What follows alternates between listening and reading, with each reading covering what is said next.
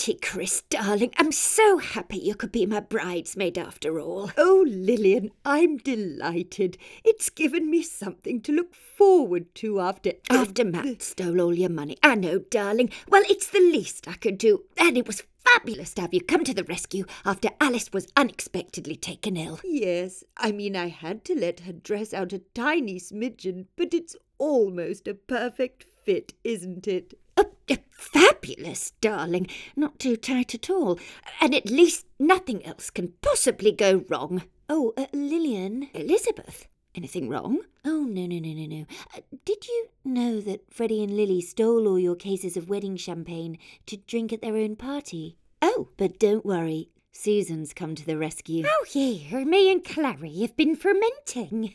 We've come up with a lovely fizzy drink. It is a bit cloudier than real champagne, but it is organic. Lovely.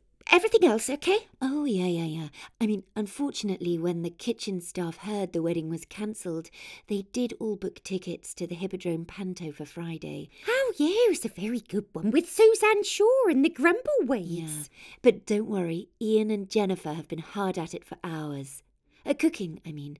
And we've still got loads of boxes of toffee apples left over from Locksfest. They'll go very well with our fermented fizz. And we've got the cake. Yeah, about that, I actually commissioned Mum to make it. She insisted.